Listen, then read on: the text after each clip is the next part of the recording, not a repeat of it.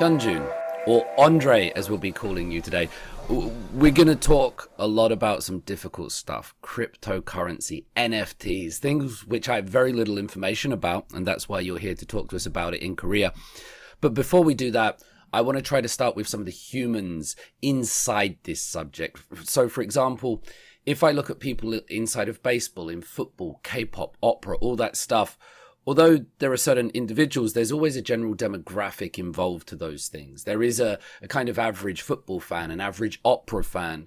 So when we think about Korean cryptocurrency, that Korean crypto world, is it basically a bunch of young dudes in their 20s? Is it different? What kind of community are we talking about here, Andre?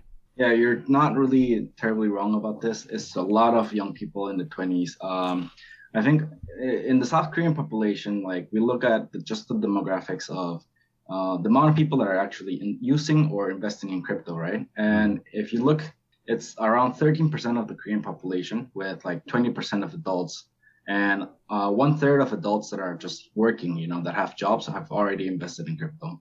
And that's really a really big amount. And it's definitely grown over this bull market that we have.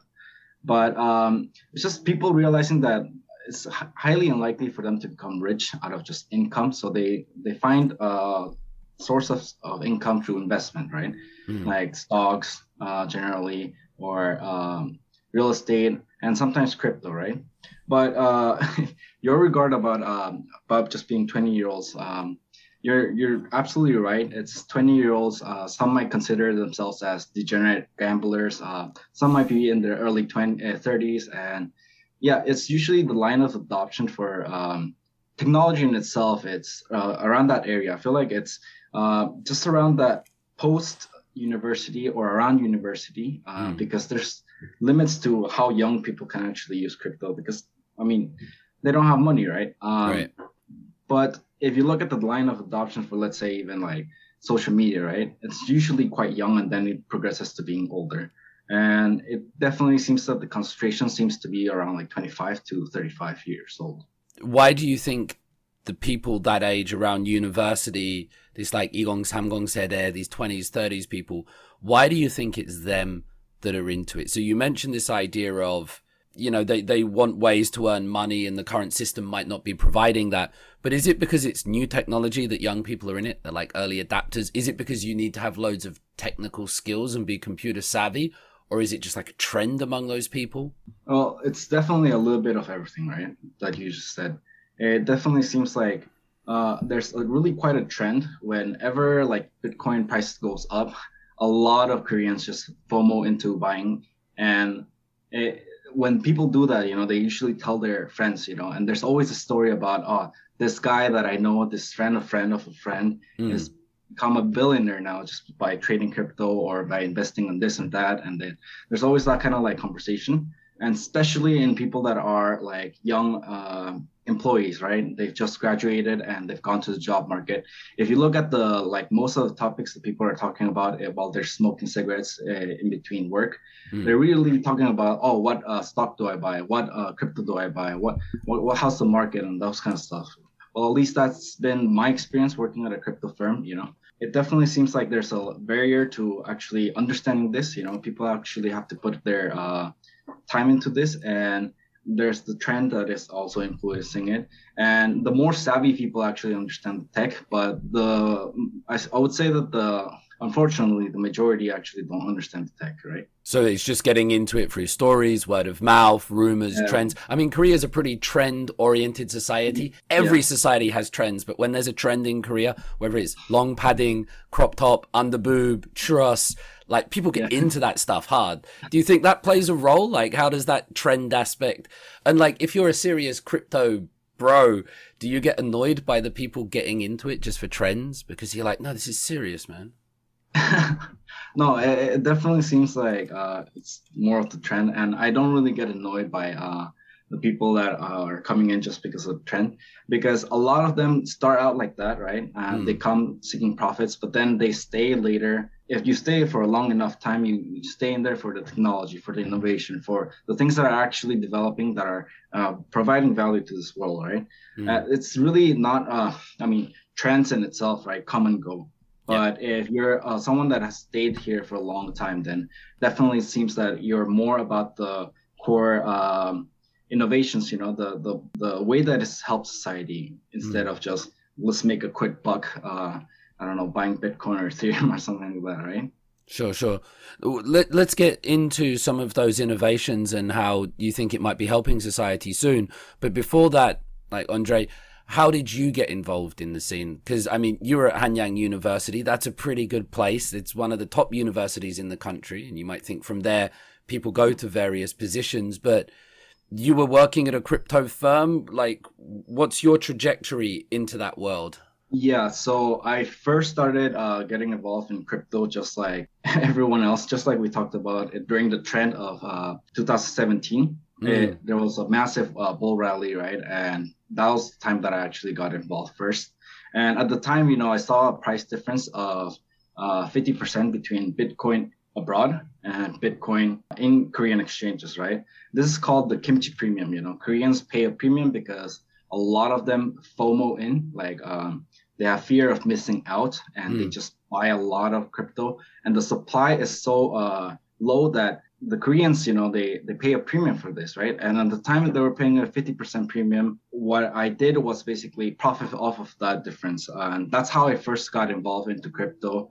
And I did this with this friend from high school, actually, just sending over, buying Bitcoin abroad, sending it to Korea, sending it back to my friend, and mm. continuing the cycle. But over time, I've definitely had breaks in between, when the market's really low, because there's not a lot of interesting things, but I've been always keeping an eye on this and sometimes even investing during this time, right? I also started getting more involved into it in 2000, at the end of 2020, Mm. quite a bit more in 2020, and I saw that there was opportunities of buying like certain coins that I thought that were going to be bullish, right? And over then, what happened was there was again kimchi premium started happening again because a lot of Koreans just massively started putting their money into crypto, and they were paying a premium. So started doing arbitraging. This thing is called arbitraging, Mm. and at the time there was the peak, I think it was 22% difference, right? But this kimchi premium though, like I think it ultimately stems from the like trading limitations that are unique to the country's like exchanges. And the basically there's a lot of like domestic capital controls, and the inability also, like foreigners are not able to trade in Korean platforms, right? These are kind of like regulations that maybe we need to look over again. And unfortunately, because of these regulations, Koreans pay a premium about this. Mm. But after doing this kimchi premium arbitraging, then I graduated. That right before graduating, I actually got a job at a crypto firm at a VC and incubation startup accelerator called Mm. Mainblock, and I've been working ever since. So we basically help little projects that don't really have a Web3 or blockchain strategy and develop that strategy for them, help them with their ICO, IDO, which means like initial coin offering. It's the equivalent of IPO in the stock world, Mm. or IDO, which is initial DEX offering. And we help them through that to basically grow a lot faster and like help them with the learning curve, right? And after working for this company, I've realized that this is really what I want to do. Like, I want to pursue this a lot more Mm. in the coming years. But that's basically been my trajectory and my history of like how I've been started in crypto. There's a couple of things here, Andre, that I need to try to unpack. So you mentioned some like 2017 bull market period. Uh, I don't know what that is. So like you mentioned it like it was the 2002 World Cup, or it was like, Oh no. but so there was what was this 2017? Because I want to talk about that and then this Yeah. kimchi premium to make sure I understand it. What was that time? What was that time you were describing there? So like Bitcoin in itself, or the crypto market in itself, moves in cycles, and the cycles peak at certain years, right? Mm. So if I'm not mistaken, I think it peaked in 2013, It peaked in 2015 again. It peaked in 2017, 18, right in like December. And right now, you could say that it has peaked in 2021 in March, and it's done another. I don't know if it considered peak, but it went up to an all-time high. The price of Bitcoin went to the highest point it's ever been historically, right? And during those cycles, during those like all-time high periods, there's really a lot of Koreans that rush in to buy at the worst time possible. They buy when it's high. That doesn't make sense, does it? It doesn't make sense, but there's always this kimchi premium that holds because there's a lot of Koreans that are rushing into the market to buy, and they inflate the prices, and the supply of the coins in Korean exchanges is so low that just the price goes up on Korean exchanges, while it's still 20 to, I don't know, less than 20% cheaper in other exchanges, in global exchanges. So that's basically what the kimchi premium is, because unfortunately the trading cycle, the trading patterns of Koreans seems to be a lot more involved into rushing into the market when it's gaining interest at the highest, then it kind of dies down, right? Well, I think that works with all the other trends, whether it's long padding or all the things we said, the white trousers this summer. But when it's stocks, that's a bit different. Before I go to the kimchi premium, one more question about this. How high is high? So like when Bitcoin's at its highest and when it's high, how much is a Bitcoin worth in monetary terms? Like what? Okay, so Bitcoin historically, let's say when I was in 2017 at its peak, it reached $18,000. And in the Korean exchanges, it reached $25,000, right? For one Bitcoin. Yeah, one Bitcoin. For the same Bitcoin, but in this current cycle, I think if I'm not mistaken, it reached first in March 50 something, $57,000. And later on, it went on to be going up to like 60 something thousand, $63,000, right? So with this kimchi premium, at the time when you get into it, if you want to buy Bitcoin anywhere in the world, it's this price. But if you want to buy it in Korea, it's more expensive. Yes. And so what you were doing is you were buying it from the other part of the world and then selling it in Korea for the higher price. Yeah. So that's basically it's very clever. Very simply, How do you need like a VPN or a foreign citizenship to buy it from other parts? Or it might be a stupid question, but like, how does that work? Because in Korea, foreigners can't buy it. Yeah. So in Korea, it's blocked for Korean exchanges are blocked for foreigners, unfortunately.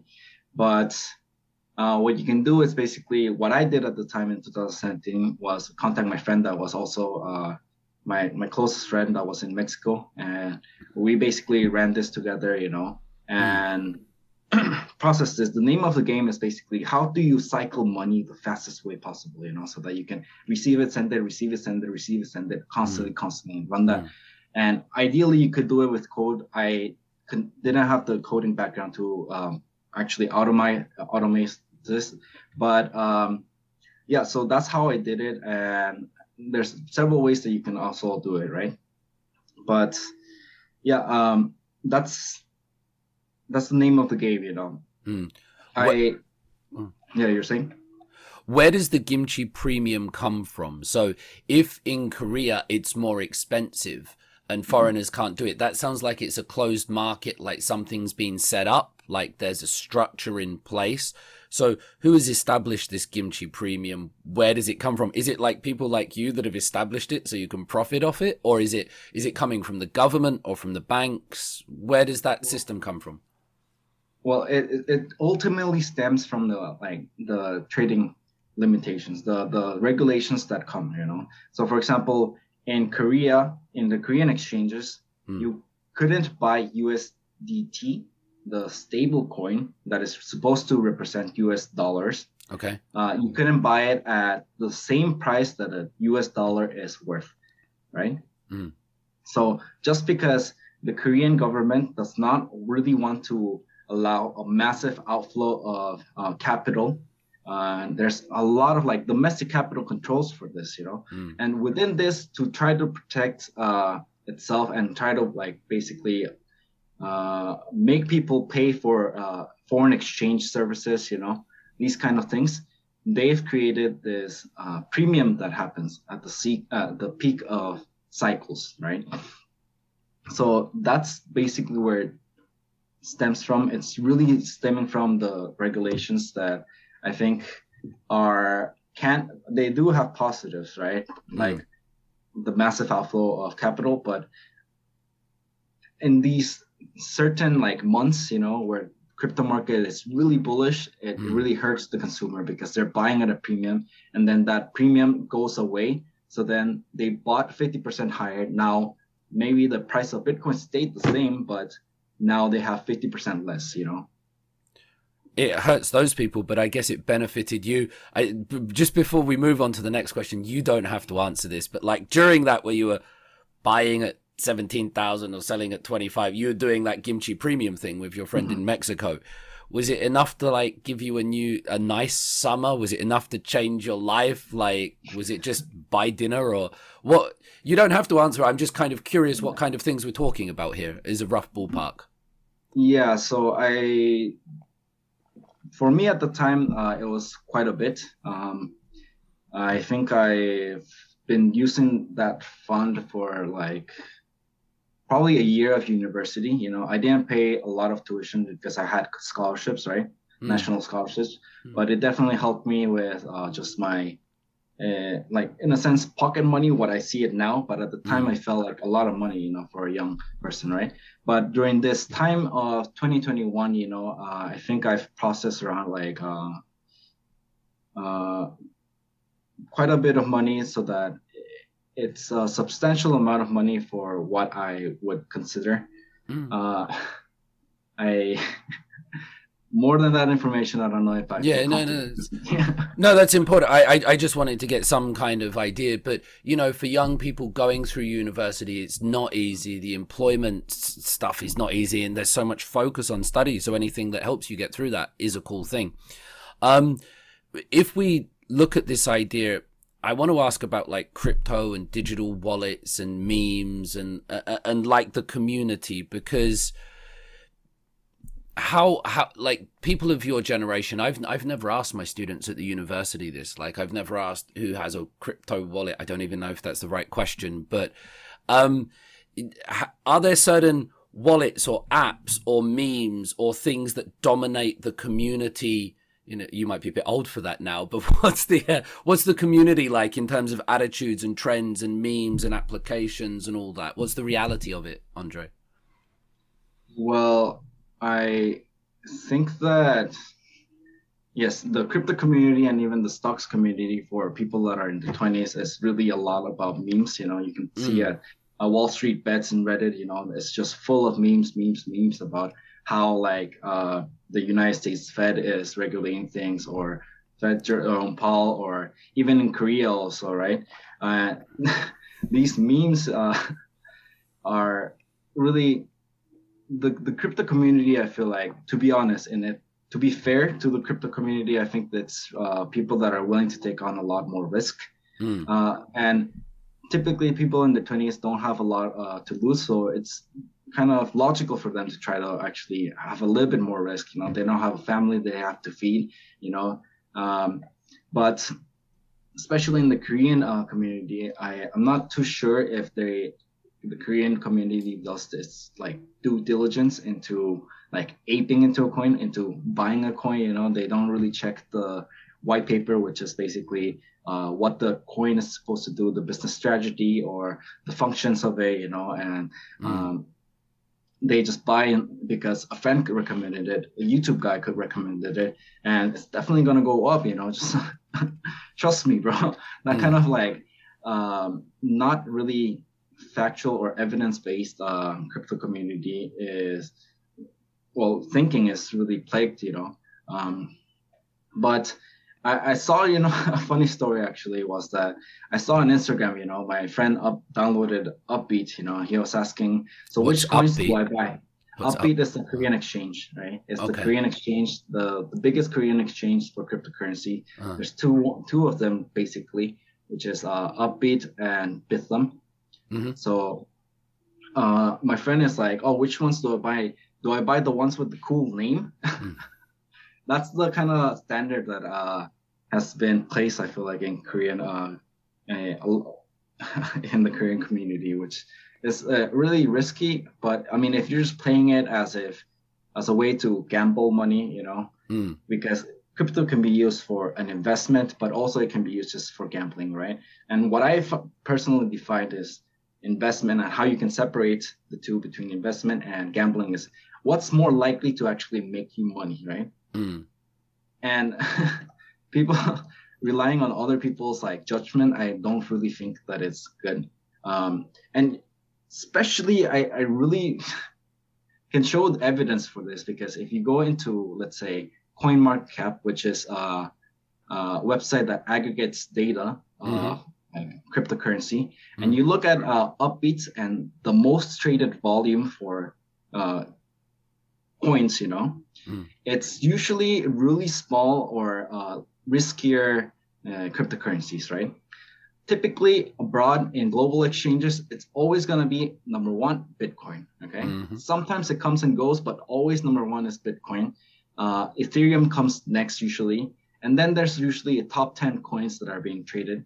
But in Korea, you see like coins like Steam, Axie, Golem, Remix, and these smaller cap coins, just because the investors in Korea are seeking, I guess, more profits, right? Taking on more risk to potentially have more upside, right? Mm. And that's really what it seems to be the trend in Korean crypto.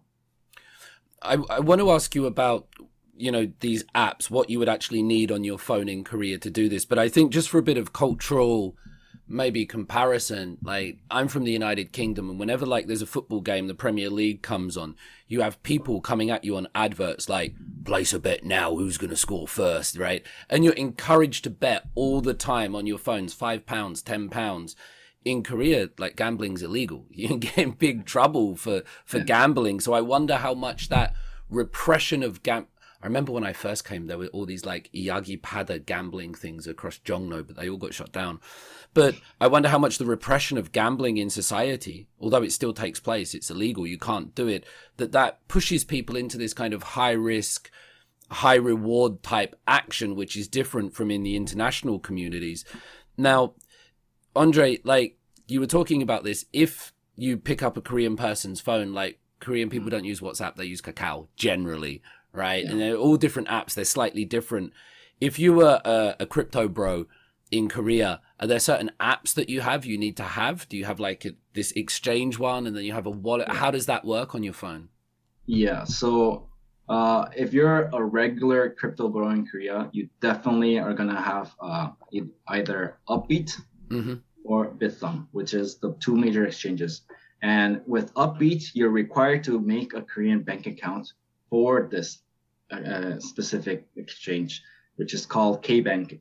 And for Bithumb, you're required to download this app by Donghap Mm-hmm. Ning. And these are definitely the apps that you have. But apart from that, I think that you will have something to look at charts. So the interface for Korean or really a lot of exchanges for trading is not really that good. So Mm-hmm. you probably have TradingView, which allows you to see the price action of almost all the assets around the world. Mm. You're probably going to have Binance, which is the biggest global exchange outside of Korea. And these are definitely the apps that you're going to have. And probably you're going to be having a lot of YouTube recommendations about coins and stuff like that. Unfortunately, yeah. You sent me one video, and after that, my algorithm was messed up, man. Like the next day, I was like, "Oh no, come on, it's coming back, it's coming back." Um, but yeah, that's the thing of it. So you have those apps. Did you say one of them you have to have a Nonghyup bank account? Yeah, So yeah. these are connected. So Nonghyup is like it's also a supermarket. You can get Nonghyup markets, and you can get but that's a legitimate bank, though, isn't it? In Yeah, Korea. yeah, yeah. So these are definitely legitimate banks. I think that Yeah. they want you to be able to prove that you live in Korea and that you are Korean. And Mm. there's a lot of background checks in Korea, like, and you have to have a real actual bank account for this. You can't use although you might have a regular bank account at Dongyup, you have to make Mm. another one for that purpose, specifically. That's really interesting because I thought all this stuff was kept in like digital wallets or things like this. But you're saying the transaction and money goes through one of these legitimate Korean banks or an account there. Yeah, yeah. So these there's two ways of doing it, and I think the common crypto bro will just be using exchanges. But if you're the people that have been into it a lot deeper, they'll Mm. have their private wallets, right? Mm. That are not held by custodian wallets like exchanges or things of this nature, right? And you'll Mm. probably be using MetaMask, which is the biggest decentralized wallet, right? To hold your assets. And in crypto, you have something called like not your wallet, not your coins, basically. Mm. And if a cryptocurrency exchange is holding your assets, technically there's been history of exchanges being hacked and robbed, so a lot of those funds may or may have not been refunded to the user. But it's best for you to hold your assets uh, in a private manner. You can use MetaMask, send your assets, um, to hold these because you never really know when they're gonna get hacked. Yeah, that's So I've even heard stories of North Korea and other, just anywhere yeah, around the world, not just North Korea, people in England yeah, as well, of course, but yeah. that vulnerability is huge. We're meant to come to this part of it later, but you've mentioned a few times that in Korea, only Korean people can access these services, right? So foreigners are not allowed. So let's just jump into that a little bit now. Is that something like you approve of? Because I'm a permanent resident. I voted in the local elections recently. I can do that. Um, Signing up for anything as a foreigner in Korea is ridiculously hard because I don't have a 3-syllable name and everything becomes, am I David Andrew Tizard David Andrew? It's weird. What's your take on this idea of foreigners not being able to access the Korean crypto thing legally? Is that good? Is that bad? Is that what happens in other countries as well? So it's part of the norm, or it's like another gimchi weirdness thing here? Do foreigners access it like secretly, or is it just really tough? Well, foreigners are able to access it through. So, for example, you could sign up for exchange in the UK if you have a UK bank account, and you could buy Bitcoin or any cryptocurrency using that exchange and send it to. Actually, you could not send it to the Korean exchange, but I definitely seems. I think it definitely seems that to be a little bit unfair to foreigners, and this is really not. Unfortunately, this is not really surprising though. With a lot of my coworkers, we have a few foreign coworkers, and they have not been able to buy crypto using Korean exchanges and access this, right? But I really don't know what are the motivations for this, but definitely when there's a kimchi premium, there's a rush of, let's say, foreign entities trying to gain access to Korean exchanges to make profit from that Mm. uh, premium, right? But it really does seem unfair. I think that Korea is progressing to being more foreign friendly, hopefully, Mm. but at this moment, it definitely seems like it's unfair and something that could be changed, easily. Like if you're able to meet all of the standards, if you're able to make a bank account in Korea using your real identity, then you should be able to actually access all of these things. Maybe someone that is not able to make a Korean bank account might be barred and not allowed to trade in Korean exchanges, and that might be, I guess, fair. I'm Mm. not too sure, but if you're able to make a Korean bank account using your your foreign alien registration, which that's been changed name, um, then you should definitely be able to do this. I think that this needs to be changed quite right now, actually. Yeah, get more people involved, I guess. I was part of the Bomobu, the Justice Ministry program that changed that alien to foreigner, by the way. Oh, wow. Yeah, there's a little bit of Thank you. information. It's weird, though, that sometimes I remember seeing like taxi firms, like digital taxi firms, come into Korea, and then the Korean, like Uber, and then the government will say, no, you can't do that, and kick them out. And then a year later, they'll release Kakao Taxi and things like this. There is this internal development that sometimes takes place in Korea to protect. But it makes sense. And another thing is, we talked about gambling. I can go to all the casinos in South Korea. I can go there and I'm not a degenerate gambler. I have many vices, but gambling's not one of them. And, I can get free whiskey and play roulette and poker. As a Korean, you can't. And that's a weird thing, isn't it? The way these rules and everything work. One of the reasons that this has been in the news recently in Korea is because of Luna. Now, even if you're not a crypto bro or anything like that, I think crypto bro, is that the right word? Are there other words? Let's come to that. Degen. Degen, like is degenerate? Is that Yeah. what it is? A degen. An ape or degen, yeah. What's an ape? Like the monkeys, the NFTs? Or? Yeah, like a monkey. Yeah. Okay, so right, the degens, the apes, right, and the crypto bros. Even if you weren't into that scene, this Luna story was just like on all the news. It was in all the newspapers. And so I want to talk a little bit about this Luna thing. And you told me about the gentleman behind it, Do Kwon, which is not his real name, but what kind of figure is he like an Elon Musk figure? Because you were saying he has some very provocative tweets. I don't want to only see it through an American lens or something like that, but I'm just trying to understand this person and their position in the Korean cryptocurrency community.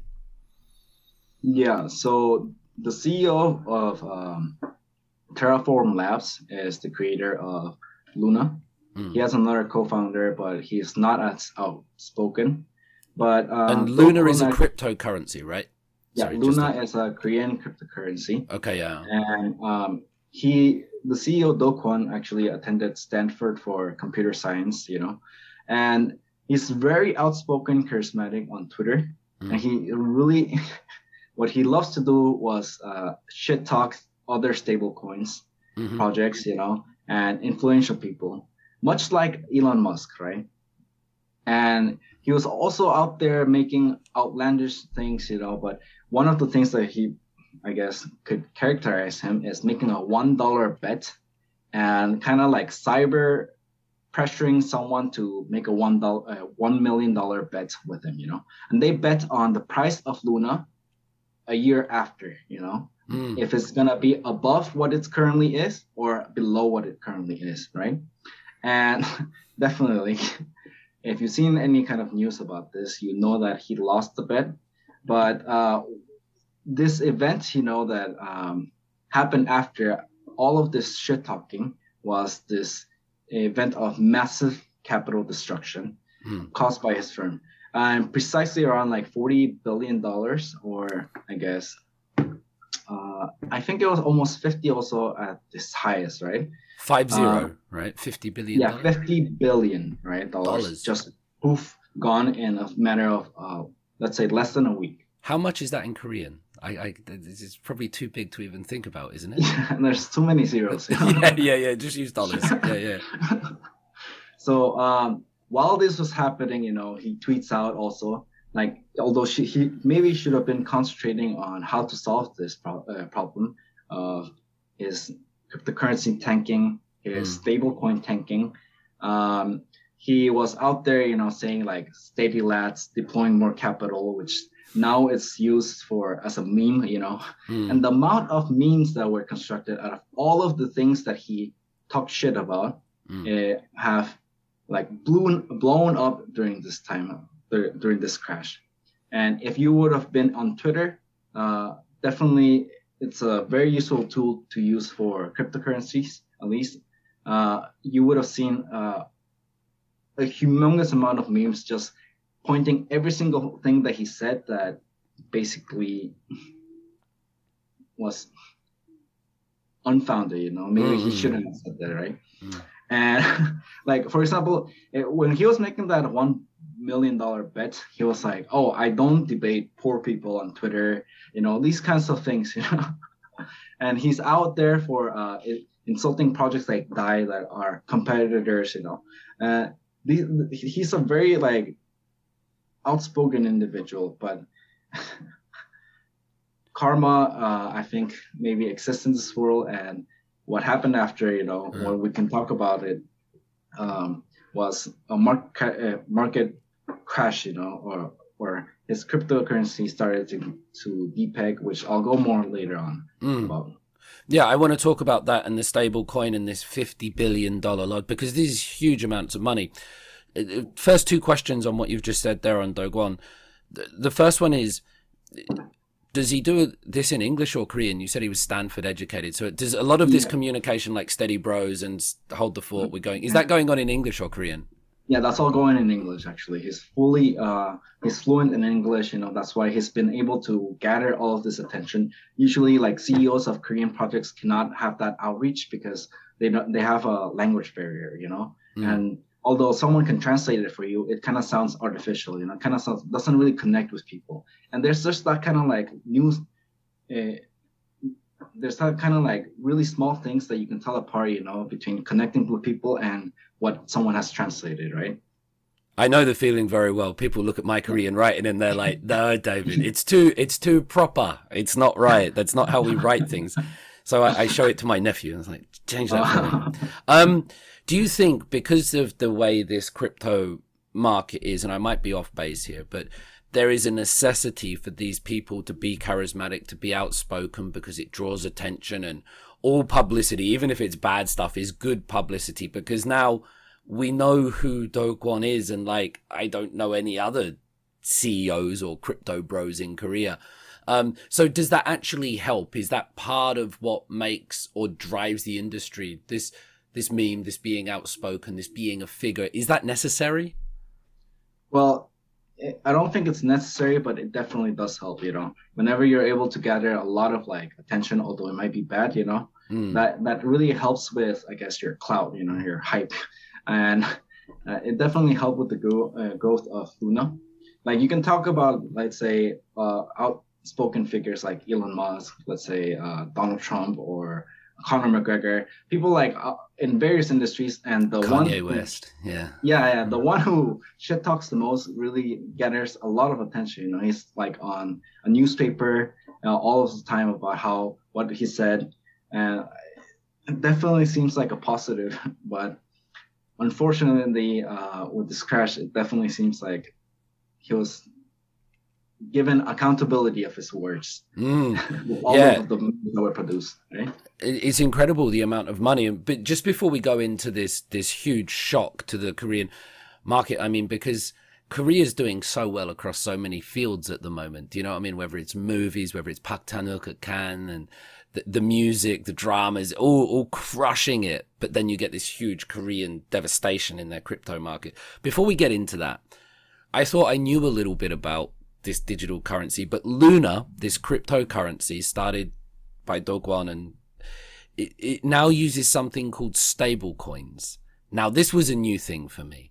Like, so can you try to explain, before we talk about the crash, how these crypto coins and stable coins and Luna uses this kind of thing? Okay. So basically there's two parts of it, right? Which is UST, which is an algorithmically pegged stablecoin, and Luna, which is the governance token. So if you hold the governance token, you can vote on proposals that are vote for or reject for proposals that Luna makes, right? But basically, UST, it's an algorithmic stablecoin, and it maintains its price to $1, right? And in general, we use this stablecoin because we use stablecoins in the market because cryptocurrency is very volatile, and so most of the coins are going up and down in price a lot. So because of this fluctuation, it is an unattractive thing to use just for transactions. Because I might send you $100, right? But you might have received uh, 98. So this need for a stable coin Mm. solves stable coins solve this. Typically the biggest stablecoin right now is USDT, followed by I think USDC or BUSD. And these are all most stablecoins like these are backed by an underlying asset that you can redeem dollar for dollar. So you can basically change $1 of a stable coin USDT to an actual dollar, right? So for example, let's say USDT has reserves backing it with uh, USD, and also they have loans, they have bonds, they have precious metals that are basically in case that everyone starts to trade in their USDT for actual dollars, they can actually supply all of the demand. Although they have not disclosed this, we don't know if it's 100%, but it's closer to a majority, I feel like, right? And on the other hand, we have Luna, which is the currency backing USDT. And the way that they interact each other is by being able to swap one for each other.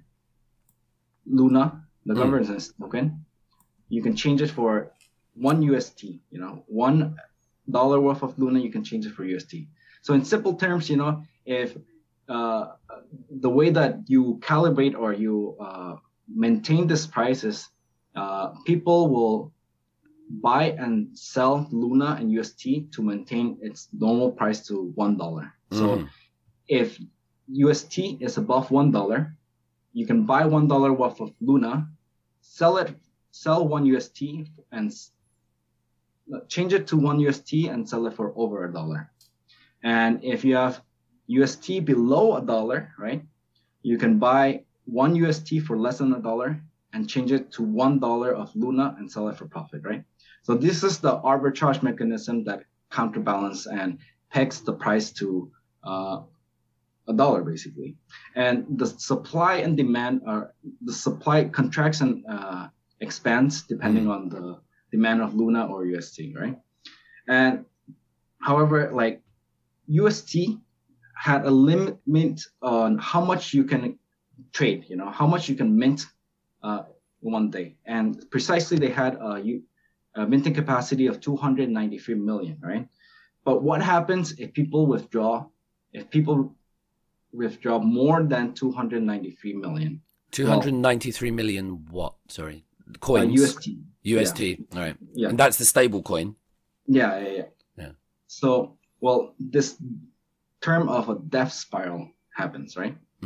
And actually, Do actually went to an interview like 2 months ago, and he predicted the death spiral himself. Although he said it was statistically unlikely. He was in a podcast called Unchained podcast, and he predicted this. So, what happens in this death spiral is basically UST supply starts to decrease, right? Because let's say someone sold a lot of UST and they wanted to redeem it for a lot of Luna, which leads to minting a lot more Luna to bring back the price of UST to $1, right?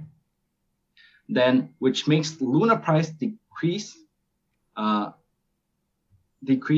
it also decreases the confidence in the ecosystem, right? Because momentarily it's spiked down, and it makes holders looking at that rush to redeem their Luna, which mints more Luna, and this cycle of basically selling, panic, selling continues and revolves. And this is exactly what happened and what destroyed the 40 billions of capital, right?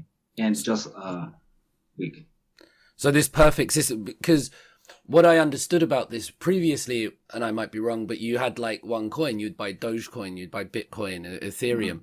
But with this new thing, like with Luna, you would have that one, but it was also connected to another one. So there was this balance operating between it to avoid the volatility. Yeah. It's kind of like, it reminds me of the idea of having like gold reserves, it's much more similar to that, I think The U.S. dollar gold reserves actually, the Nixon administration changed it Yeah. because of the possibility of a death spiral. I'm not too sure about this, but at the time, there was a lot of countries that were uh, using US dollars and they could redeem their US dollars for actual gold, right? Mm. But since countries started to redeem a lot more gold, the United States government had to uh, stop their gold standard, Mm. because of a possibility that everyone might rush to uh, redeem it for gold, and there might not be actually enough gold for everyone, right? So it's quite similar to, let's say, I guess it's comparable to a gold standard, right? Yeah. So just before we get into this idea of the effects of a market, or this losing 40, all of that money, was it $40 billion? It's incredible, like, this amount of Yeah. money. Before we get into that, because that has real life effects on people in it, right? So I want to talk about that, and also the idea that, well, that money doesn't just disappear; it goes somewhere else, right? So if one company loses money, the money doesn't just evaporate, Yeah. but it will go somewhere else in the system. Is there a case, we talked about the charismatic nature of people online with these, that if Do Kwon predicted this death spiral on Unchained, is there an idea that people can manipulate these markets for their own benefit? We've seen Elon Musk and Twitter, and he might make certain comments. You get the idea that, if you're involved in these things, people want to make profit. That's not a bad thing in a capitalist system. Is there an idea that Do Kwon perhaps knew this was going to happen, so covered his bases, and he might have made bank while 40 billion got lost? Yeah, so the South Korean government is currently investigating him, and it really seems like unlikely that they're gonna be able to charge him with anything. He did seem like he was trying his best to save this, and although I don't really put the fault at Do Kwon, or maybe there is quite a bit of fault in him, but Mm. what What would what the happened fault was be? What would the fault be, or what would the charge be? Sorry, Andre. Is it just negligence, or is it creating a faulty system, or shit tweeting, or shit posting, or... um, I think he didn't he didn't act in malice though. So Sure. I'm not too sure on how they would be able to like give him a crime for this, but Right. there is some bad actors, especially in this, because uh, if someone understood that if you sell more than if you have $1 billion, let's say, Mm. um, redeeming its UST for actual Luna, or redeeming its UST for what at the time was allowed to do was Bitcoin also, uh, then you can crash all of this, right? And people have actually suspected BlackRock and Citadel, to be What's in BlackRock and charge of. Citadel, Andre? BlackRock and Citadel. I don't know what they are. Oh, Sorry. BlackRock and Citadel. Okay, an easy way to think about it is like if the Illuminati were to exist, right? These entities. Are The we going whole, QAnon here? Are we yeah. going? What's going on? No, I don't. I say this as a joke, right? Yeah, But yeah, yeah. they're entities that control a lot of money. They control probably um thousand. I think over $1 trillion worth of capital. Is under the control. They're immense hedge funds, and um, they were yeah, they just have a lot of money and they're controlling a lot of assets. But Two if separate companies. Sorry, I just want to. two Was separate, that yeah, two BlackRock separate, and Citadel? Both yeah, American or yeah, global both or? American, yeah. Okay. So people have thought, like they went on forums, stuff like that, and they thought, oh, it's definitely BlackRock and Citadel, but there's no evidence for this to being them, and there's no evidence for who it is actually right now, right? Nothing has come up, Mm. but apart from just who is at fault, like the Luna Foundation guard, so Do Kwon basically was accumulating a lot of BTC, and they wanted to be the biggest BTC wallet in the BTC world. is Bitcoin, right? Yeah, Bitcoin. Yes. I'm trying to keep up, mate. Yeah, yeah. And basically, what they had to do was, if a large entity changed their Bitcoin for UST, and then while the market was crashing, right, everything was going down in prices naturally. We wanted to redeem this for Bitcoin in itself, right? But it's the worst timing possible because in a sense, Luna would have bought high and sold low, and they would have lost a lot of capital, right? So they're in this like massive shit show of trying to repeg, and also someone causing this, and a lot of capital just being completely changed out of their hands, You can say it also, there's a lot more fault in certain things that they did, like, for example, Anchor Protocol. Anchor Protocol was basically their DeFi protocol where they give you 20% returns. It's a simple way to think about it as just like a savings account, right? But they basically give you 20% of profit, if you were to stake UST, so which is outlandish for, let's say, a bank to do this, but in crypto it's really not that much. There's outlandish rewards in almost every single protocol, right?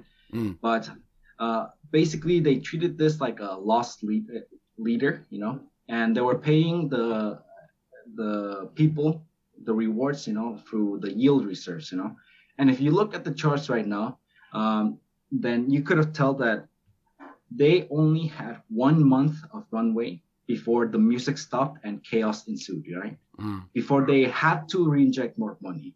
And this, in a sense, is the reason why I guess crypto gets a bad rep about being, let's say, a Ponzi scheme, But in itself, this was basically reinjecting the money of people that have been prior, and giving it to the people. No, reinjecting the money of people that have recently joined and giving it to people that have been there for a longer time, right? And it's really not surprising, because after every single market crash, there's been historically that there's coins that just go to zero because they have a Ponzi-nomics, Ponzi economics, and it's really not. They definitely have fault in that, because they screwed up with that, but they were trying to achieve something that has historically been impossible to do, Do Kwon was also part of this, previously was known for this stable coin that he made, right? But that also failed, and historically all algorithmically maintained or pegged stable coins have failed, right? So this was proof that it seems very unlikely that that someone's gonna be able to do this successfully in the short future. Like UST and Luna, they were if you look at all of the amount of money, they only had 40% of supply for UST, right? Okay. Which means that basically, let's say if they were holding 30,000, let's say they were holding 10 billion Luna, 10 billion UST around in their ecosystem, then only 4 billion could actually be redeemed, dollar for dollar, and that's the basic fault that a lot of algorithmic stablecoins have, and that's the sketchy part that I think that needs to be looked at more deeply. I think they might need to change the name of this stablecoin thing. It doesn't sound very stable. It doesn't sound like it works, basically. Yeah. Actually, they've released this version 2, so when something really bad happens in crypto or in a cryptocurrency, they call it a fork. So they've released the second version of this, and now they call the normal, like Luna and UST, Luna Classic, That's the old currency now. This is the new one. Is it called Luna New? Is it called Luna Zero? No. It's just called Luna now. They call the old one Luna Classic, and this one is just the normal one. Yeah. So we lost $40 billion. Let's change the name and try again. How? Jeez, man. Like, my wife gets angry if I lose like 400won or 4,000won or something like that on a coffee. She's like, 4,000won. How?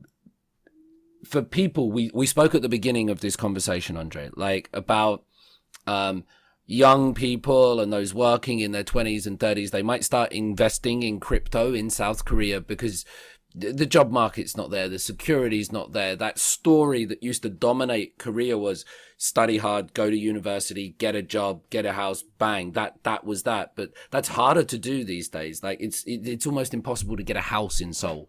It's hard to get a job even if you graduate. So more and more people were going in. You said like 13% of the population, something like that, with the crypto. If this huge thing in Korea, what kind of effect does that have on the people? What kind of effect does it have on your industry and people working on that? Is it like the Asian financial crisis, or are people surviving? What's been the effect on humans here, Andre? Well, the effect on humans, it definitely seems to be quite large. Unfortunately, I think I've seen previously that there was 8 committed suicides regarding this. And people lost their life savings. People were taking out mortgages and taking out loans. They were doing this so that they could put it in Anchor and pay 8% of the interest of a loan and gain 20% of the profit, for the rewards. And it's really put people in a bad financial position, especially Koreans, because Koreans were the people that were most likely, they were the ones that were buying this while this crash was happening. I personally also held some Luna, if I were to be honest, but I've lost like not a lot, just like a couple, less than $1,000, right? But still, definitely seems to be quite big impact on the trust of Koreans to cryptocurrencies, to the market itself. It reached waves across globally, because a lot of people listen to this and hear this, they're like, oh, then they get scared away. It's probably slowed back the industry, for a year or two, maybe. I'm not too sure about what are really the true consequences for the industry, but definitely seems that for humans, the human side of it, there's people that have lost everything, although maybe Do Kwon actually had a truly well intentioned project, I think that there needs to be a lot more like critical thinking and a lot more analysis on a lot more due diligence on things like this, right? So before anyone really goes buy a cryptocurrency, I would urge them to look at their white paper, and like if they're doing anything else that has been historically been done, look at how it has acted, right? How the mechanisms actually work. And if you don't understand it, then I will recommend people to actually not invest to it, because that's the reason why I feel like a lot of Koreans, because this is a Korean project, they had a lot of money tied into this, because it's the biggest Korean project that has, I think, ever existed, right? And for the Korean community, it definitely seems like it's quite a big loss. But if you were smart about it and you've diversified and you've done your due diligence, then you would have probably not lost quite a lot, not had all of your chips, not placed all of your chips in one hand, right? Or gone all in. Eggs in the basket, we use in England. Yeah. How, and we talked about how trends are so big and Korean people are in it, so there would have been many that were just invested into Luna. What's the, like, I know you said that this will have affected Korea's reputation in the international crypto community. Just in general, what's that like? Because I don't know, I'm going to do some like positive stereotype generalizations. Like Korean people are pretty good at math, and that, you know, that's an offensive positive stereotype, but bloody hell, it's true sometimes. The math homework that my nephew does, I can't do it, and he's like 16. It's incredible. So you would imagine that what's the question I'm asking you here, Andre, is what's the reputation like of Korea in the international crypto community? Well, definitely globally, if you look at crypto investors, they looked at them a lot more like um, a lot more gambling, trading patterns, those kind of things. Okay. But for crypto projects, I'm not too sure if we have a truly great reputation, but especially after this. But if you look at the amount of projects that has happened in Korea, you know, there's really not one really truly lasting one. You know, it's not like we don't have a Ethereum or we don't have a top the 10 coin. Well, we did, but not for long, right? But in the from a global perspective, I definitely seems like there's a lot more innovation happening in Korea, and there's this divide actually between the global perspective because they see Korea as actually a lot as very innovative and very like fast paced in adapting technology, but also there's not really that there's language gap, you know, because a lot of the things that are shared, the documents, they're not geared towards I guess a global community, right? And the only reason why I feel like Luna had this outreach also was because Do Kwon was completely fluent in English and he was out there making his name, you know, like making his name known. And but apart from that, you know, it doesn't seem like we have a positive outlook on Korean cryptos going up, right? Because of this, but I'll be lying if I said that people are probably gonna like forget this, you know. I think that a lot of people that are gonna be invested into crypto globally are not gonna be looking at this as well, they're gonna be looking at this as a major event, but it's not gonna stop them from buying a cryptocurrency that was made in Korea, right? It doesn't seem logical, right? Sure. And if you look at Korea's history, anything, it gets knocked down and it gets back up again. Like Korean people are pragmatic, resilient. They overcome, and whether, you know, when tragedies or things happen, look where it is today. And so, yeah, those things can happen. It's interesting to the way you present this, because I didn't really thought of it like that Luna as a Korean project, like Luna as a top 10 world crypto coin, like, because Korea likes to be Korea #1 fighting. It wants to be Billboard #1. It wants the Oscars. It wants the billboards, and it makes the people feel proud, right? And so that will be a shock to the 자신감 or the confidence. And I get that. But if Luna is Korean, this might be a stupid question. Is Bitcoin Japanese, American? Is Ethereum, like, I forget the dude's name, and he's a very skinny kind of Eastern European Russian dude. Are they associated with a certain country like Luna is with Korea, or are they just like global? No, I think that maybe in the beginning parts of project, you might have actually a sense of nationalism for a project, but that quickly wears off. I mean, Bitcoin, you really don't know where Satoshi Nakamoto is from. To this day, we really don't know who the creator of Bitcoin is. Name is a bit of a hint if that is the real name. It doesn't sound German.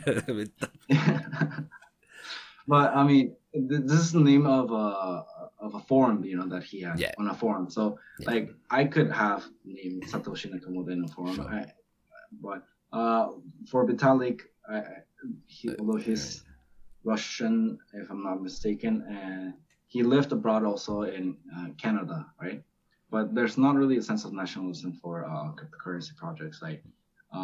But for Korean projects, it definitely seems like it there is because partly because there's so much interest gathered for Korean between Korean investors, just the amount of hype and the amount of like people that have already invested in crypto oozes that, Yeah, influences that.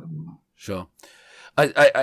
I want to move on to the law, but before we do that, Andre, is there anything that we need to explain about the tech? Like I've tried to understand the apps, the wallets, the stable coins, the crash of Luna. Is there anything like from a tech point that we're missing that you think we should understand, or are we on to law now? Well, we could go on and on about tech because there's constantly new innovations coming in, but there's these new concepts that have been introduced, right? And that mostly common people have known, like metaverse, NFTs, right? But Mm. apart from that, I think that it's really important for people to know what DAO and smart contracts are, Um, DAO, DOW. DAO, yeah, DAO. I like the Dao De Jing, like Yeah, Tokyo, yeah. So Noja. it Mm. stands for decentralized autonomous organization. So basically, Mm. what this enables is basically a source of governance on a way to vote for things in a project, for new proposals on what to do, um, for a common purpose. Like we can look at, let's say, Constitution DAO. And I think it was in September that they tried to buy the U.S. Constitution, the copy of the U.S. Constitution, Mm. and they've all assembled because in a matter of 10 days to buy, and they've raised $40 million, right? Unfortunately, they were not able to buy the Constitution, but Unfortunately. but Yeah. what the technologies that are behind this really give an outlook on what can be actually possible. If you have a group of common people that have the similar interests, and they have a common goal, Mm. then you can gather up and anyone can participate with their money. If you own, let's say even for Luna, if you own one Luna, then you could have participated. I'm not sure if it was one, but if you own some sort of Luna, some amount of Luna, then you could have participated in this governance policy on how they're gonna mint, or how much they're gonna mint on certain things like that. Mm. And this is the new developments that are coming up and that are probably gonna be still prominent, and I hope that are implemented more. That I hope that there's more DAOs. Um, Additionally, also smart contracts, right?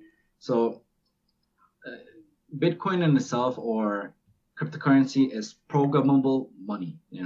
It's internet money that you can Mm. program, and what it can What do you allow mean you to do. program it? Sorry, Andre, to cut you. What do you mean it's money that you can program? It's internet money, So but it's programmable. yeah, so for Mm. example, if you look at Ethereum, you can put code into it so that through smart contracts, so that if a set amount of conditions are met, Mm. then money is sent to a person that you wanted to send money to, right? What kind of Um, conditions? So, like, like if you let's send me this file and this file is correct, then I send you that yeah, money. That you mean like yeah, that? yeah, yeah, yeah. So there's that, or let's say you can set conditions such as, on this day I'm gonna send this much amount of money to him. A simple way to think about it, right? That just So like using Kakao Bank or something like that. You just send. yeah, yeah. Well, you can automate that though. On Kakao, I'm not sure if you can make it so that it's immediately sent, but Okay, okay. Mm. um, these types of smart contracts and DAOs and NFTs, which is basically um, true ownership of digital assets, right? Mm. These are the the things that are gonna be able to enable innovation in the space, right? And if people are not aware of these, like I guess four concepts, the metaverse, the NFTs, the DAO, or smart contracts, I think it's a great place to try to understand this, right? I'll definitely be talking more about this and later, but I I think that that's the tech stuff that I would have it as a preliminary, understanding on whether you understand or not, crypto, right? Mm-mm-mm. Oh, I just thought about that idea of the Dow buying the copy of the U.S. Constitution, and I thought maybe they should have done it, and they should have just written in there like "no more guns" and then given it back to them. That would solve some problems, I guess. um, let's thank you for that. So you've got the Dow, the smart contracts, the NFTs, and the metaverse. I think my knowledge is up to date now. Can we talk about law a little bit, Andre? Because there are some law in Korea, I mean, because there are some countries around the world where like crypto is just a no-go. It doesn't happen. The governments are against it. Some countries, the governments are all for it.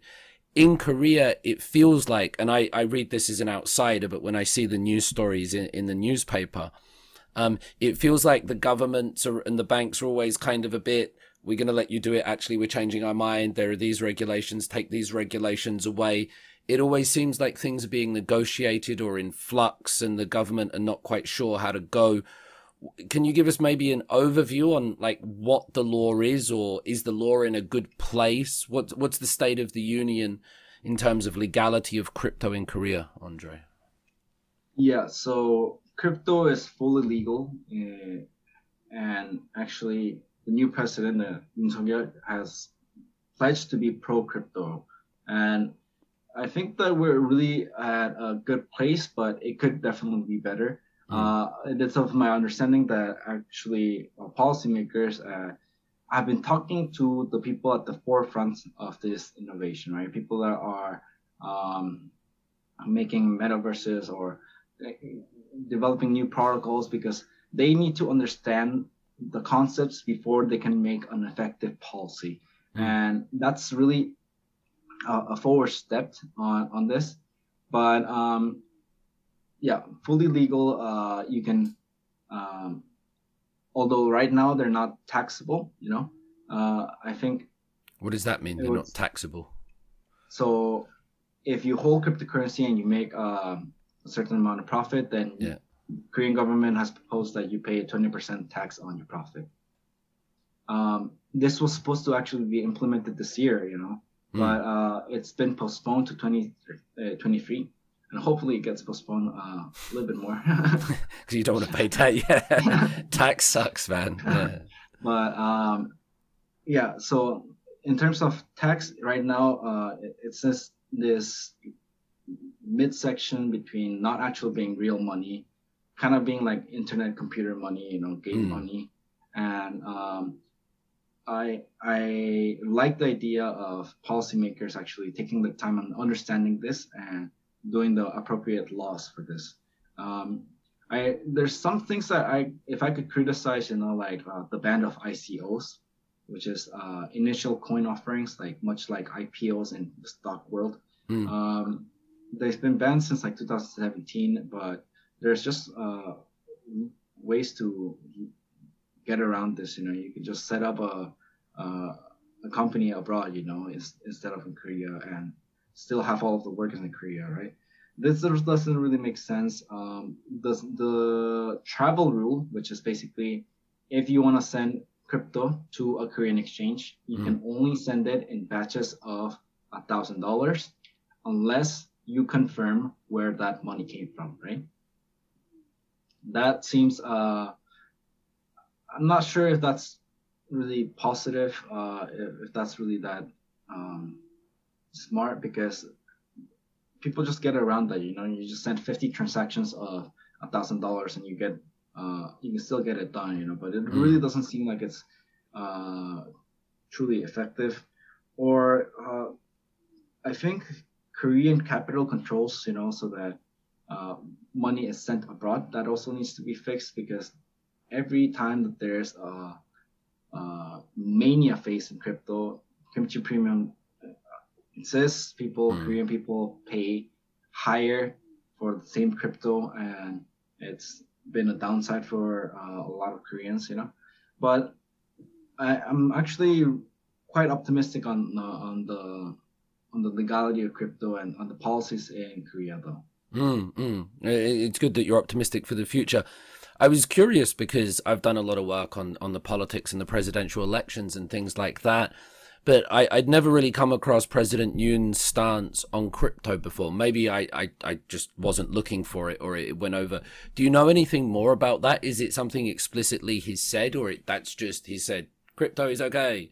Or is it just a vibe, or is it explicit? Is he doing anything? Like, does he have a wallet? Do you know anything about that, or is it just something?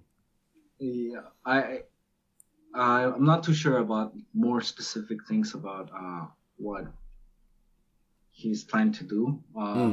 It does seem like it's just generally more he's just pro, but there's nothing really been concrete announced. You know, I don't have like his true opinions on what he thinks about this. I'm guessing that he's of the fact that, oh yeah, you know, it's internet money. Yeah, why not? You know, I'm for this. Why not? But he doesn't truly maybe understand what is the implications of crypto.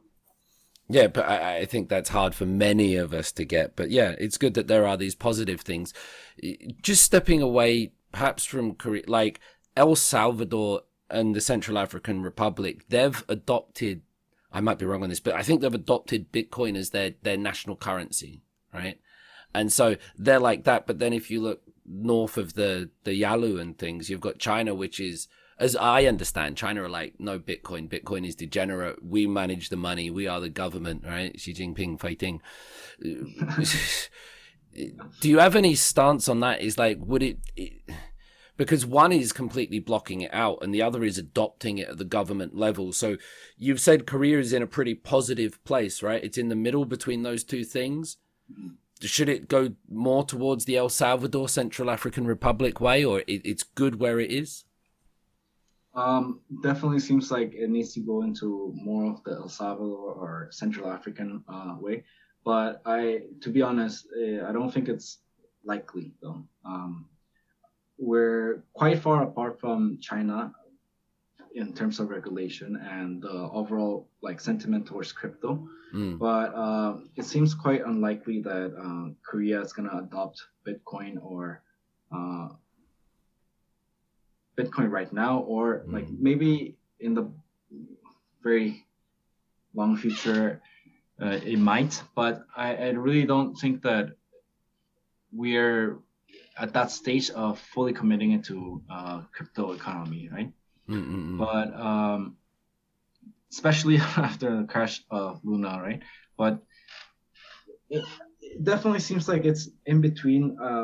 Funny fact that like Chinese crypto regulation always seems to happen at the peak of when there's this mania phase in crypto. So you might be able to use it as a way to understand that I should probably sell this. You know, like in 2017, they've banned Bitcoin and cryptocurrencies in itself because it really doesn't align with their interests. They want the digital yuan, right? And in 2021, I think there was a ban for crypto mining in China also, right? But I hope that although we are not like that, Korea is really not anything close to China in terms of its policy. I really hope that we're progressing more into the El Salvador and Central African Republic. But what I'm guessing is going to happen is that Korea is going to sit back, look how these policies has affected El Salvador and Central Republic, and adopt it in a perspective that it's best for them, right? Which is going to take a lot of time. But like you say, the most important thing, I guess, for people doing that thing is that crypto is fully legal and there's certain regulation. There's no tax on it at the moment. That's pretty interesting thing. Yeah. Congratulations on that. I guess for the record, I should probably say this just so it's clear. I don't have any crypto or anything like that. I remember years ago, my friend Amos who's big into meme culture, was trying to get me to buy Dogecoin. One time I gave a lecture when we have Zoom backgrounds and I had like the Doge dog behind me, just like peeking over a mountain, and everybody thought it was an advert for me to buy crypto. It's like, nah, I don't yet. I don't have any. You mentioned mining. I just want to put that out there. You mentioned mining, Andre, and is there an environmental aspect to it? So regardless, of other things, is there an environmental aspect? And I feel like this about K-pop sometimes, that a lot of the success of K-pop groups or headlines are generated by how many YouTube streams they have. So Blackpink passes 1 billion for How Do You Like That? And they've got 1.1 on this. But to get those streams, you have people running like chain farms or like these sajegi things where they're just running computers, 4 or 5 platforms, 24 hours a day for kind of nothing really, just for numbers. Is there an environmental aspect with mining to this thing that we need to be aware of, or is it just like that's not the real conversation? Well, it seems to be quite a minimal problem, but I do understand when people are saying, "Oh, there's environmental concerns about this," right? And to get to the specifics, if you're talking about, there's 2, I guess, main ways, but the main way that Bitcoin operates is through a proof of work consensus mechanism, and it requires a lot of computing power and electricity to mine Bitcoin and validate the transactions, right?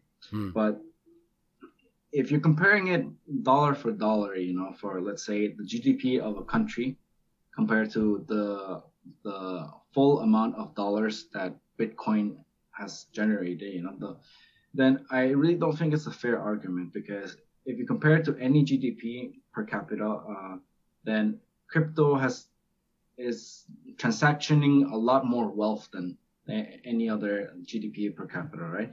And to be honest, the name of the game in crypto mining right now is, like I told you, like computing power and electricity cost. Computing power, we can't really do anything about, and it's really not harmful to the environment. Maybe there is an argument for that, but we're not going to address that right now. But the true inhibiting factor is the electricity cost, right? And if I were to think in the mindset of a miner, then I would think, what is the cheapest way I can use electricity, right? And the way that, I guess, energy is created, I'm not really an expert on energy, right? But my understanding of it is that there's always bottlenecks on how much you can store electricity in every single energy sector, producing sector. So what the outlook that I have in the future is that most of the mining power for Bitcoin, for other coins that require a lot of electricity, are gonna go to these bottlenecks, and they're gonna be run when when storages are full, and it really does seem like it's naturally gravitating towards either green energy, hydroelectric, these kinds of sustainable sources, and there's not much to criticize, because there's the positive change is already happening.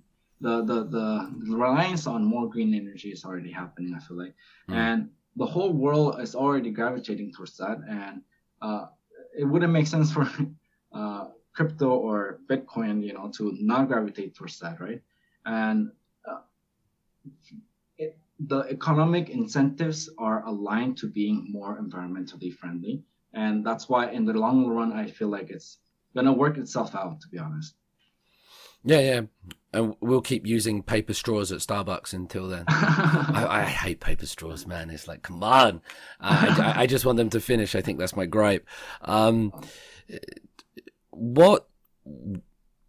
Rather than the environmental thing then, and rather than looking at what problems crypto might cause, what problems can crypto solve? So, like, if something's going to exist, or if things are going to survive, they have to be efficient, or they have to contribute, or they're there for a reason. They do something. So if you look at cryptocurrency, what problems do you think it can address in the world? What role does it play in that thing? Is it capable of making our lives better? Yeah. In the most basic manner, I think it's a way to transfer money in a decentralized manner, right? That's the surface level understanding of the benefits of how it can improve the world.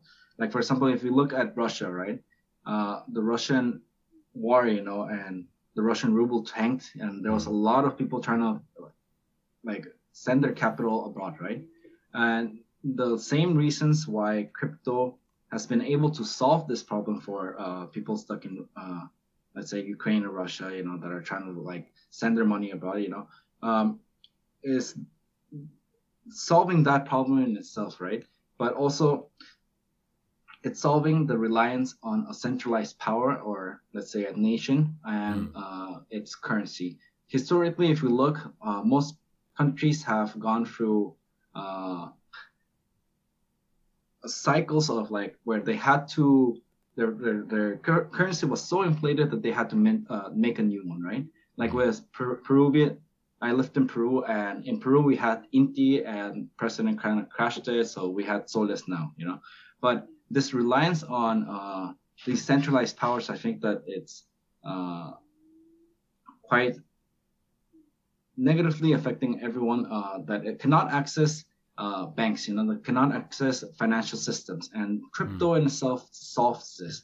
It makes the bankless banked, and it allows people to not only skip the government that they have that was corrupt, but also be able to access other sorts of decentralized services like apps, like for example, like I told you with smart contracts, and maybe a new topic that we can talk about is oracles, right?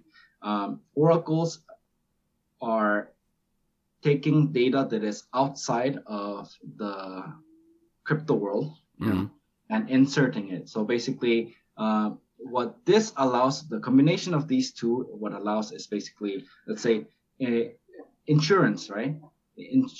Let's say crop insurance, right? Let's say if I'm a farmer in Peru or farmer in Venezuela, and I cannot rely on the government or the institutions there for crop insurance because I know that they will not be able to do a competent job, then what innovations in crypto has allowed to do, or what it will allow to do, is people jumping over their government and being able to access crypto insurance, because and they'll be able to get, a certain amount of funding if temperatures, if a certain set of conditions are met, so let's say temperatures reach this amount, so crops are definitely going to die, or there's not enough rain, or these kind of conditions that are already, or weather conditions that are already available in the internet and are trustworthy, if we can rely on these sources of information to allow services, through oracles, which is attaching the weather patterns into the conditions of a smart contract, and then the smart contract distributes it in a permissionless way. There's not a computer saying, there's not a person behind a computer saying yes to this, no to that. There's just a contract that it says, and if those conditions are triggered, then they will be able to access these financial, these financial systems, that can massively improve their life, and it's not only for the context of, let's say, the people that are unbanked, but also for the people that are banked, like if I were to send money abroad right now, then what would be the best way, the fastest way, the cheapest way that I can send $1 billion abroad? Well, I think it will give it to me. I'll do it for you, mate. I trust you with it. But yeah, Western Union transfer or something, isn't it? Or you go to your bank, right? Yeah, but they're gonna charge you how much? How much are they gonna charge you for just that kind of transaction? And will I have to rely on the competence of the company, or should I rely on centralized systems that I know that transactions are being confirmed, and I know the amount of time it'll take? It'll be faster, cheaper, and in a sense, with less regulation uh, than I would possibly want. Those are the kind of benefits that the positive influence that I see with crypto. I could go on more about this, but um, the basic premise of digital currency that is decentralized would be that, and the things around it, like that are constructed around the NFTs, what was it, smart contracts, oracles, DAOs. Those are the things that will be able to supply more to financial services to people. Is it more important? You explain like the insurance for crop insurance for people that they can't trust their government, or there might be corruption, there might be bribery and nepotism that goes on, and so being able to get like crypto insurance that's based on this coded information, like, or this smart contract that says, there was too much rain, so therefore we understand your insurance pays out. Does this mean that it's genuinely more advantageous for countries with more corrupt governments where they cannot control their institutions? So whereas that this system can help people in Peru or Venezuela, that if you're in London, actually, let's not talk about our government. If you're, Jesus Christ, they'll be drinking in Downing Street or something while everyone else is locked down, right? If you're in, let's say, a developed country, then it becomes less necessary. It still might be good for trading and buying, or you want to buy things on the internet, go on the dark web and do some of that, but it's less necessary in developed countries. Is that a fair point, or it still has advantages here as well? Well, I think it's even more, I don't know about the necessity, but the interactiveness on the benefits of crypto are even much more present for first world countries, right? I really do think that the people that are going to be involved in this are going to be the smartest people in the world at first, the people that are on the fringe. And these people are going to find new ways of like organizing together projects, right? Like through DAOs, through a collective, let's say, incentivized interests, sorry. It definitely seems like it's gonna be a lot more interactive for first world countries, because they're gonna be the first one in adopting. They already are the first ones adopting NFTs. There are already the first ones adopting metaverses. These kinds of concepts are already present, and the first world is the first that to actually adopt this, and later on it will, I guess, be more widely accessible to third world countries also, through more education about how these systems work. Let's talk very quickly, Andre, about NFTs and metaverses then, because you've mentioned these a few times, and I think you've been, if I'm mistaken, tell me, but you've been working on these two in your employment recently. Like, the first question I want to ask you is, do you own any NFTs? Yeah, I currently own one NFT. Is it a monkey, or is it something else? No, I don't know. I'm not rich enough to own a monkey, but yeah, I've also owned several other NFTs, but I only own one. I only own that because it's impossible to sell right now. Is it a picture of Do Not out of my will. Can you put forward a persuasive argument for NFTs? Because like the insurance things, the Venezuela, the Peru, I mean, I can completely get that. And I think that makes a lot of sense, right? And also remembering that I'm a bit of an old boomer Gonde type. I'm older, so it's there's a natural hesitancy from me. But can you put forward a compelling argument for NFTs? Yeah, so like I said, crypto is programmable money, and NFTs are digital ownership, right? So this is a really key concept that people need to understand. I understand that most people see a picture of a monkey online and they see an NFT like that and they're like, oh, right click, save, I own the NFT.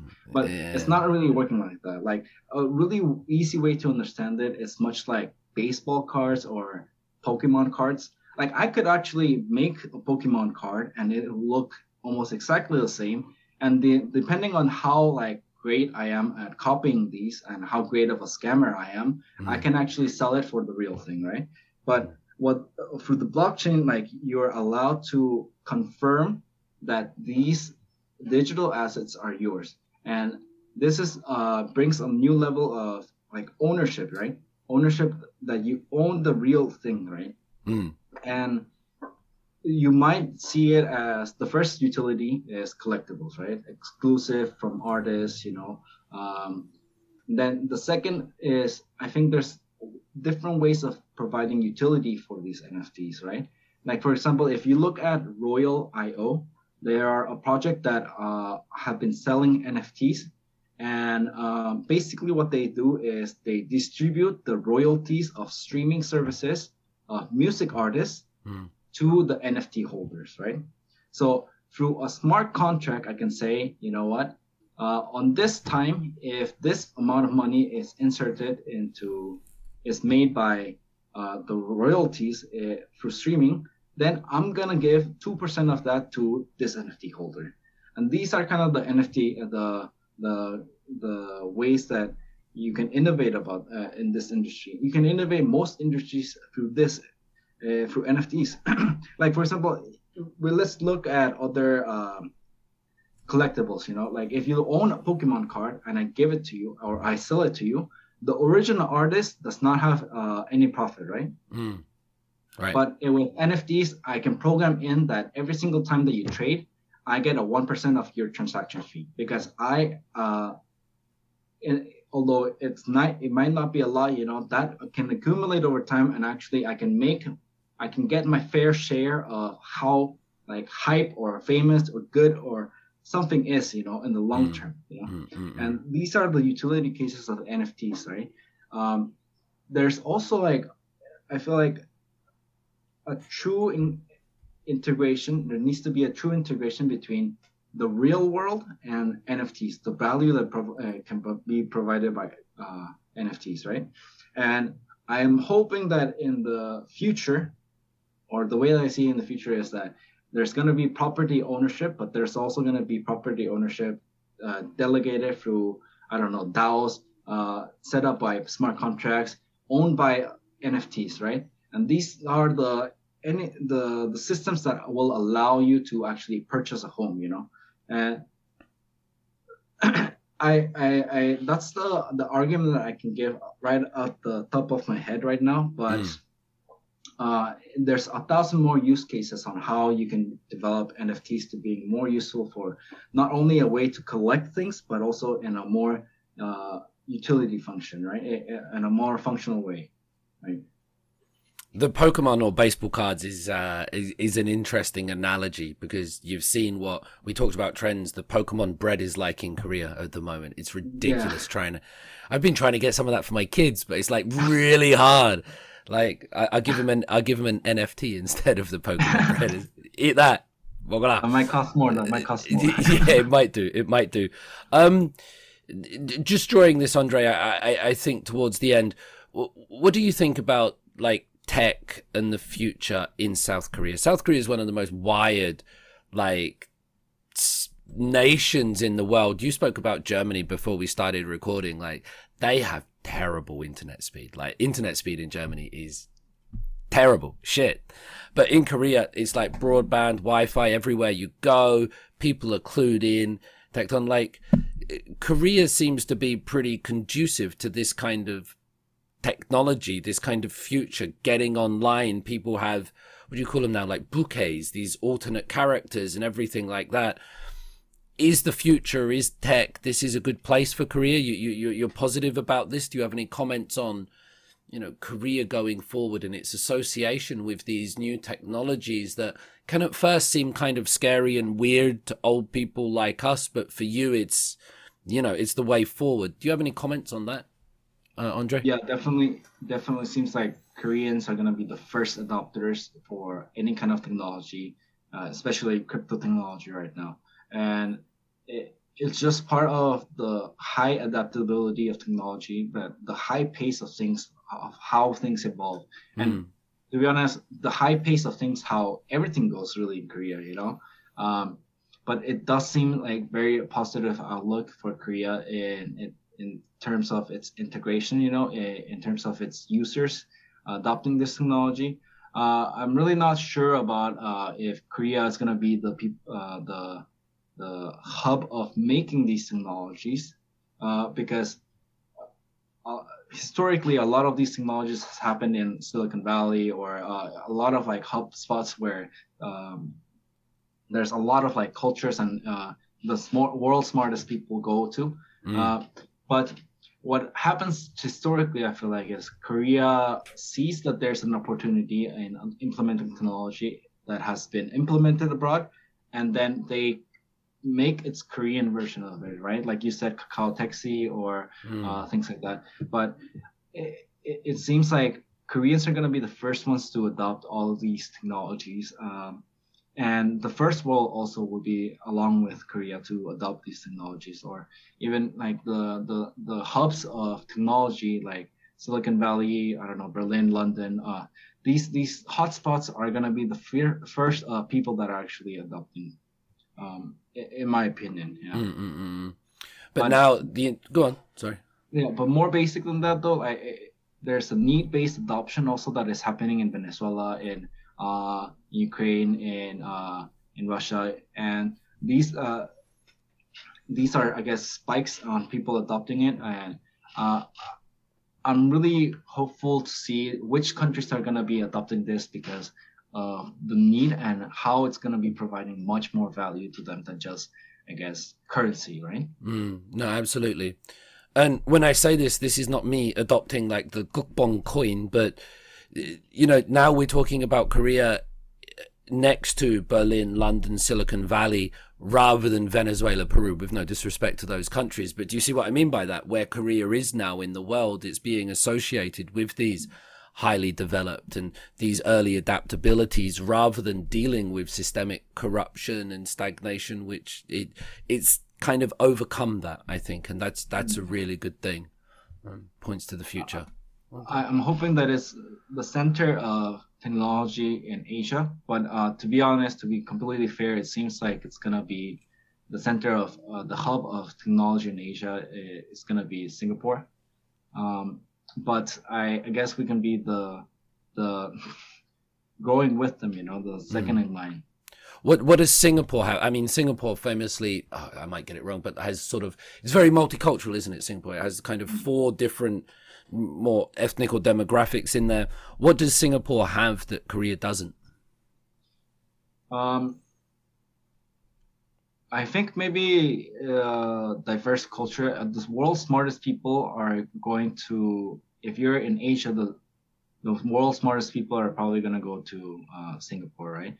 If you're around, like, I don't know, the world, I guess, you could probably say an argument for Silicon Valley and London and these kind of spots. But the world's smartest people are going to Singapore. I'm not sure about their immigration policy and their friendliness towards foreigners, but that's definitely something that Korea could improve, so that we can increase the amount of brain power that we actually have. It definitely seems like that's the way to go about how we can gather more talent, apart from also just more education, more of the basic things that we already have constructed, right?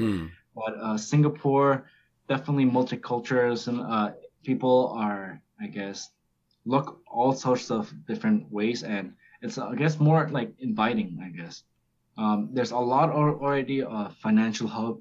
There's a financial hub in Singapore already, and a lot of the crypto world, actually, Luna went from being based in South Korea to being based in Singapore, actually.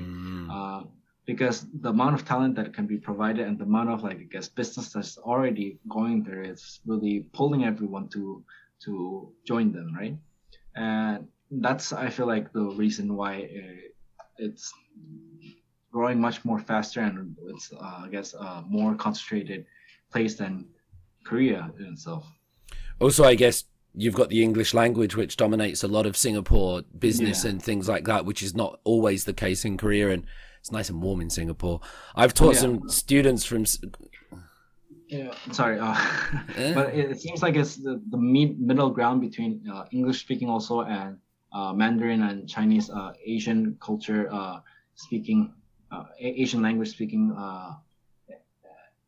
But yeah, definitely Mm. seems like that middle ground, that spot where everyone can meet. You know. Yeah, absolutely. I've Hanyang in the international courses, especially during the summer and winter. I've taught some students from Singapore and just been blown away just by how incredibly smart they are. Sometimes, there's a lot good of stuff going on in there, and it's nice that Korea is part of that conversation. Andre, let's bring this towards it's been fascinating, like listening and understanding a bit more of the ground level. When this conversation closes, I want you to send me some Korean memes from the crypto on those, just so I can put them in, right? Yeah. Because we need to see them. I'll edit them in. But it's been great. Just to bring this to a close, like with the same question that I've asked everyone thus far. Although we've been talking about money and digital technology, I always enjoy asking people about this very human thing about existence. And we're all here together, whether we're in Venezuela doing our crops or whether we're in Singapore wearing our shorts because it's so bloody hot. But what do we do in this life to give ourselves meaning, and how do we provide value to other people beyond ape NFTs? Andre, what's the meaning of life, mate? I actually thought about this question really hard, and I was thinking about how to answer this for quite a bit. But Mm, it's really hard question. But I guess life is meaningless, and we're here to put meaning into it, you know. And for me, I think it's living something beyond for myself. And I guess there's the need for the human nature for the need to abide for something and live for something greater for just personal benefit. mm, And I don't know. I think I've seen growing up in Peru a lot of people that have not lived in the best like conditions, and the chaoticness and the suffering that goes around. But something that has stood with me while I guess early childhood, or I feel like something that has stood with most people that I've talked to, hopefully, mm, is that everyone has some irrefutable truths in their lives. They have certain things that they have conviction about that beyond the level of, I guess, logic, beyond the level that it can actually maybe justify. And those are the virtues that I feel like I've been confronting, that although they reshape into different ways, into different hobbies or different accomplishments or different things that I want to do. These are the virtues that I feel like I've been confronting. And although I always find it hard to actually have a like high resolution of what this actually is, I still see it as a constant thing, as the same thing for me, mm. and um, although I'm over the years, I feel like it's becoming a lot more like clear to me about this. Like the resolution is being from like almost no understanding of it to a lot more concrete idea. I still don't know if I can verbally express what this North Star for me is, and yeah, I think that's still the thing that I've been able to just go through life was this idea that I have a certain like irrefutable facts and beliefs that I have in my mind that I can make the world, I guess, a good place. Although I'm starting to sound like a beauty pageant contestant. You look But like one as well, Andre. but it seems like the only burden that I've been able to like pick up, and like the only thing that I've been being able to that the only thing that I've been able to accomplish was in alignment to that, or um, for me, I think it's also like small progressive steps towards like improving myself, so that I can later, I guess, understand and have more of a deep, meaningful, positive effect on others. I realize that I'm quite young and I really don't have I don't have to take on a lot of responsibility except for myself. But I understand that when I'm in my 40s, I'm gonna have to be responsible for not only myself but also for, I guess, hopefully, or I don't know, a family, or my existing family even. And these are the things that I feel like I put meaning into my life. But yeah, I hope that everyone also has that true North Star, that like thing that they like can believe with conviction, and that they can confront, so that they can have meaningful meaning in their life.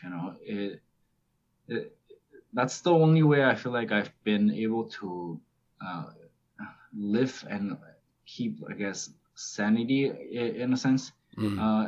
But and the thing that brings value, or like the thing that like grounds me also, is disbelief. When I when I'm in times of trouble, I guess. But yeah, if I've talked too much about this, I'm not too sure. But I this is what I believe. Life is quite meaningless, but then there's when you go out through life, you realize that there's something that you don't know, that you can't comprehend, that you can use as a North Star to guide you, and I guess guide your life. But I'm really that's curious. yeah. I'm really curious how you would answer that question on the meaning of life if your friends asked you it in a bar after a loads of soju at 2 a.m. What your answer would be then? I'm not sure you'd be talking about North Stars and be. I think just the nature of the question makes people go like, "I've got to say something profound and deep and nice." And it's like, I'm waiting for someone to say, just get messed up, man. Just get drunk, have a good time. That's all there is to it. Works and rock and roll. Yeah, absolutely. Sex, drugs, rock and roll, and taxes. That's one day someone will say that to me. But no, it's really cool what you say. Let me ask you one last question. How do you say thank you in Peruvian? Well, in Spanish, say gracias. Okay, yeah. Is that it? That's just what they say in Peruvian. They just say gracias. That's gracias. We have like several different languages, but okay. I'm not too sure how to say it in Quechua. But most people only speak Spanish, so we say gracias. Then, to you, Andre, for today's conversation, I say gracias. Muchas gracias a ti también. De nada. All right. We cut it there. All right, mate. Nice one.